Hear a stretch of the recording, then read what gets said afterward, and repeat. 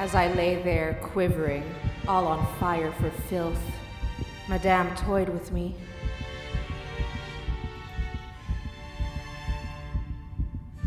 Between them, they rolled me from side to side, kissing me everywhere, licking my flesh.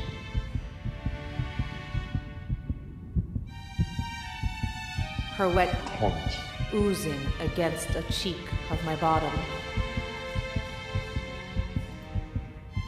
I panted for lust.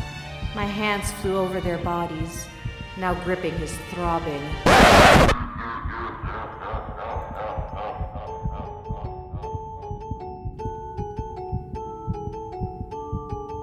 I had a few ideas for our holiday special episodes this year. I thought I would recount tales of my debaucherous behavior under the influence of ardent spirits. But alas, I do not partake in such follies anymore, especially during the time of plague. No.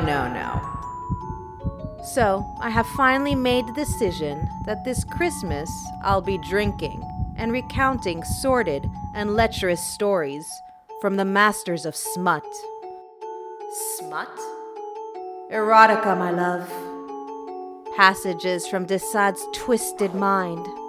Victorian and Edwardian erotica. Oh my. So come, be merry, and join me for what I would like to call a drunk and smutty Christmas.